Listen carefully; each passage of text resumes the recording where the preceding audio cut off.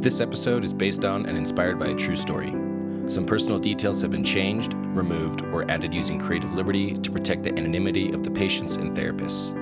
The medical interventions and scientific backing have not been altered to the best of this author's ability and are based on the current scholarly literature. Please visit the website, ChasingOT.com, and take the short 14-question survey after listening as a way to support my doctoral capstone project and further research. The sun was pleasant and welcoming on his face. Seabirds, conversing with one another in an argument that never seemed to end, suspend themselves overhead. The familiar salty and sweet odors of the ocean fill his nose from one of the well-known jagged outcrops he usually fishes. His toes subconsciously move around the sand that collects itself in sparse amounts on the familiar rocks. If you were to catch a fish, it would be here. Recently, he's had the most luck catching anything at this location. Mist from the occasional big wave cools him, while his shoes, elevated nearby, dry off and warm in the ultraviolet sunlight.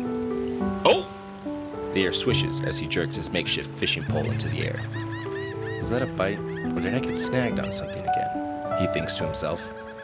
He looks at the tip of the long, sturdy stick he found roadside a few months back as he strips the old, tattered line. He uses salvaged monofilament that surpassed the manufacturer quality tests long ago. The end of the line flutters in the wind like it's being handled by an Olympic ribbon dancer. His shoulders slump. He lets out a deep sigh. His stomach growls as he pulls the wisp of old fishing gear towards him. Once he has the line in hand, he reaches carefully into his breast pocket where he keeps the assortment of safety pins, filed down paper clips, and anything else he could fashion into a fishing hook. His angler equipment may not be the standard vision of what most people think of when they think of fishing, but it's worked well enough and provided him with meals at times when he wasn't sure if he could make it another day. Damn, he instinctively thought, as his fingers methodically searched the bottom and corners of his shirt pocket for the makeshift tackle. No more hooks. His stomach grumbles, almost on cue. He looks up at the sky, and then down to his old watch with the chipped face and frayed band. About an hour or so of sunlight left, he estimates. It's about a 16-minute walk to the pickup location for the public transportation system he can afford, and the next departure is in 22 minutes. It'll be close, he thinks out loud to no one. Luckily, he didn't have much to pack up. He walks over to his shoes, sits on the adjacent rock, and brushes sand off the bottom of his feet before lacing up his character-rich sneakers. With feet protected, his fishing pole on his shoulder, and a talkative stomach, he heads east to the station. He is in somewhat of a rush, not just because of the pressing time for him to make the next departure, but because he hopes he can get back to his campsite before anything is stolen, or he gets fined for not paying last night's camping fee. He wasn't a bad person. He would pay for a campsite if anyone ever asked him to, but when he was fishless and it was between paying for a place to sleep or food, his gut always made the easy decision for him. He is homeless. Since he didn't have any substance issues, the choice between food and shelter was usually pretty straightforward. He has anxiety about people taking what little he had, or worse, robbing and beating him during the night. It wasn't a necessity, but any campsite was better than the dark concrete corners around the city he had utilized as makeshift motels in the past. Currently, his meager belongings were where he left them last night. He's keen to get back there before someone else declares a jackpot and makes off with his change of clothes and bedding. There, the station. He sees the platform where he can grab the next ride from across the street. It's still there. The public transportation he needs is stationary and accepting passengers. A sigh of relief and sense of calmness wash over his body. He'd be hungry tonight, but he would make it home just fine. He focuses across the street at the people in line and starts counting how many were waiting to board. 1, 2, 3, he mouths silently to himself as he sets off across the street towards the station. At that moment, pandemonium breaks out. Look out!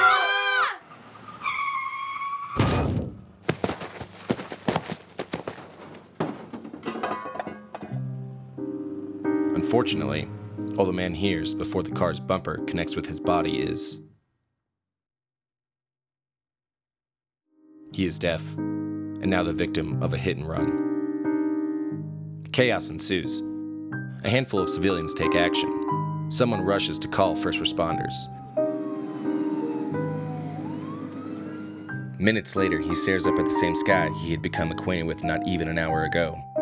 Gurney straps tighten around his body, and he closes his eyes in an uncontrollable wince of pain. A furrowed brow and bare teeth accompany him into the ambulance. As the team of professionals work, the familiar mosaic of clouds is replaced in his field of vision by unfamiliar faces. He sees the paramedics talking to him, asking him questions, trying to do on-the-fly evaluations to assess what damage was done. But he can't answer. He's confused, in pain, and is not great at reading lips. He continues to stare at the strange faces while he drifts in and out of consciousness. None of it makes sense to him yet. They arrive at a nearby hospital and begin the process of stabilizing the man. He receives a broken tibia and fibula, with minor spinal injuries for his efforts to cross the street that day. His 40-year-old bones ache with the pain of fresh trauma, while his psyche takes on a whole new set of stressors. All things considered, with proper medical care and rehab, he will be fine. In time. He had been born deaf, but was still uneasy with its social complexities. It was a daily task to do everything he could to ensure nobody found out about his impairment. As a child, he had tested out cochlear implants to restore his hearing, but that was an unfortunate failure. He harbored a subconscious discontent with doctors after that experience, a discomfort and untrustworthiness that would perpetuate itself into his adulthood. His mother had always been supportive while she was alive. She learned and taught him ASL, or American Sign Language. His father was present, but less involved with his son. He refused to be educated on ASL or try other forms of communication. This created a barrier in their relationship that would spread itself into this story and beyond. His sister, who was currently living in another state like his father, did not speak with him much. This was due to the difficulty that came along with that activity. Apart from the people in his book club, who also used ASL, the man had nobody else to communicate with and was alone. It was the age before FaceTime and other technological advances made nonverbal communication over distance not only possible, but preferred. After the initial medical stabilization and hospital discharge, the man found himself in a skilled nursing facility, or SNF for short. There he received additional rehabilitation, occupational therapy being part of that care plan. The OT on staff was bright-eyed and newly licensed. It could be argued that the most important aspect about her was that what she lacked in experience, she made up for in spades by knowing ASL, a skill that would prove a priceless commodity for working with this patient in particular. She often found herself prepping the man before his doctor's visits and then debriefing and processing the information with him after the doctor had gone. Her transition into becoming the primary communication lifeline between the patient and his healthcare team was solidified almost instantaneously. She would act as the main translator for the man, and through that, develop a deep connection with his psychosocial need and desire to communicate with others. The OT reviews his chart and begins their first therapy session by asking him questions about himself. She slowly gains a better understanding of who the man is and what he needs from his care team. It is apparent to the OT that the man could use help outside of the recovery from his broken leg. She recounts her initial interaction with the man. Looking at him on paper, he had a physical limitation, and that's why he was here at the SNF. Looking at him as a person, he had so many other things happening. He receives some light education from the OT before she leaves on his injury and the restrictions that he needs to follow. A sense of excitement connects the two. The man, because he finally found someone that he can communicate with, and the OT, because she's finally able to use all of her knowledge unsupervised in practice. Taking into account his new level of functionality, the OT begins her interventions by ensuring the man can safely and independently complete his ADLs, or activities of daily living. These are tasks such as dressing, feeding, or bathing oneself. He realizes very quickly that he takes for granted or does not think about any of these actions during a normal day. He is happy and grateful for the care the OT is providing. They work through his ADLs, with the OT providing different techniques, tips, and methods to improve his competency with each task. This is done until the man demonstrates his ability to complete each activity to the OT's satisfaction. Now that the basics are covered, the OT begins working with the man on other aspects of his life that he has expressed having concerns about. She helps him communicate with his social worker to obtain Section 8 housing. His fears and the stress around sleeping outside, vulnerable to the elements and unsavory characters, are now gone. The OT assists him while he works on a resume. He has a plan to obtain gainful employment for the first time in decades and is overtly excited about the prospect. She acts as a medium for a phone conversation between the man and his father, allowing them to connect and communicate with one another effectively for the first time since the man had moved to a new state years ago. These calls don't always go according to plan, as evidenced by the failed attempt to connect with his sister, but it was important to him that he try. The adaptive equipment the OT and the man use on the phone is also a misfire. The man refuses to use any adaptive equipment the OT recommends. The only exception is for mobility aids such as walkers and canes during his recovery. His reasoning? I'm not going to have any of this equipment in the real world once I leave the hospital, so why learn to live with it now? I need to learn to live as I will when I leave. Taking this into account, the OT begins focusing her interventions to incorporate compensatory techniques that involve no additional equipment. The man and the OT work on much more in the following months. Aspects such as financial planning, or going to a grocery store to see if he can interact and navigate around a real-world environment after he's been discharged. Naturally, heaps of education on how to reintegrate and stay safe while in the community are gone over at length. At discharge, the man goes to his newly acquired apartment for the first time with the OT in tow. She completes a home health evaluation to ensure the man will be safe living there and receive any modifications he may need. Neighbors are visited by the OT, and she gives them a heads up about the man's hearing impairment so as to make social interactions more effective and less anxiety-producing. 100 days after he was violently surprised by a motor vehicle, the man is independent, living in a safe environment, and back to his baseline. He's gone from being bedridden to using a wheelchair, a walker, then a cane, and finally, nothing. The OT and the man share a misty-eyed farewell. They promise to stay in touch, and to this day, roughly 7 years later, the man and the OT still write letters to one another. They plan to keep their line of communication open for the foreseeable future. There's no doubt that the medical team and OT in the story helped to improve the overall quality of this man's life.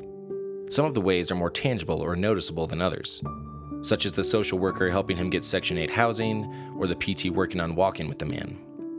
Sure, it is undeniable that the OT had a hand in these aspects as well, if only as a translator, but she also touched on something else: the patient's psychosocial factor of communication. He had a basic human desire and need to communicate with others, regardless of his auditory barriers. In this instance, an occupational therapist played a role to bridge the gap between the man and the world around him. I will now take you through some of the science and reasoning behind what the OT did and why. When the OT was interviewed, she said the following. That's where I really focused on how important wellness is, and not just wellness of, eat your greens and do your exercises, but how's your sleeping, and what's your community like, and who is your support system, and what are your leisure activities throughout the week, and what's enjoyable to you. This was evident in her initial conversation with the patient when she learned more about him. Next, her playing the interpreter for the patient when he met with other healthcare professionals. This was done for multiple reasons, one of which was to help him progress his care along and make it as easy as possible for the man to communicate with others. It made him feel important and valued by his medical team. It also helped him overcome his fear and feelings of intimidation when it came to interacting with doctors. These aspects that the OT addressed were aimed at fulfilling the man's psychosocial need for communication. The OT focused many of her daily therapeutic interventions to work in tandem with what the physical therapist was concentrating on as well. This ensured no overlap in treatment and allowed the therapist to work on multiple facets of the man's goals at once. The man's refusal to use the majority of adaptive equipment forced the OT to work on compensatory and remedial techniques to get the man to a targeted level of physical independence where he could live alone safely. This included strengthening exercises of the upper and lower extremities, trunk stability, and methods to reduce fatigue and improve his activity endurance. She also educated him on how to effectively employ his walking aids when he had them. Outside of the physical, the OT was able to help him critically think about and problem solve about other issues he had in his life.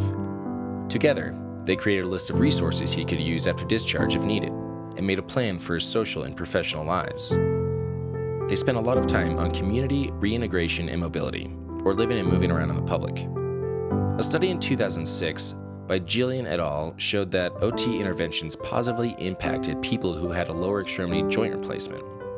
They experienced improvements in their performance, satisfaction with their performance, and confidence related to community living skills. Although the man in the story did not have a joint replacement, the OT was still able to improve his feelings about and performance with community reintegration. He had an understandable fear of crossing the street after his accident, so educating him on safety and using those new skills in real-world situations was paramount. There were also sessions where they discussed ways to overcome his fears and apprehensions about going back out into the community. As the OT put it, every part of my clinical judgment of why I'm providing what I'm providing is to improve his quality of life. Occupational therapy played a huge role in this patient's recovery and care, from helping him communicate with others to overcoming his barriers to physically move and interact with his environment. The OT targeted and impacted the entirety of his person. Our minds and bodies are inarguably connected. Both need to be functioning as well as they can for us to live as healthy as possible. Luckily, occupational therapists are skillfully trained and in a unique position to help address both aspects of recovery and life. The OT may have phrased it best. Aspect, and I think that there's so much to be said with how much we can provide for a patient from a holistic point of view. Thank you all for listening.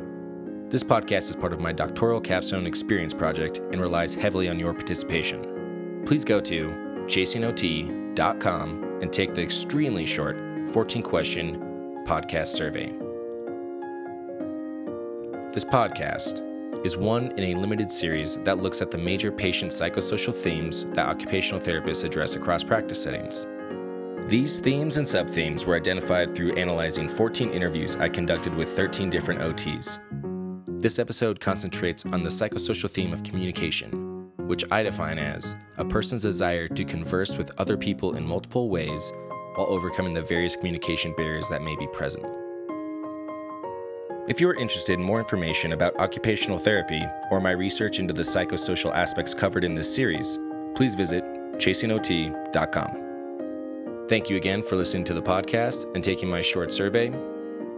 This is the Chasing OT Podcast.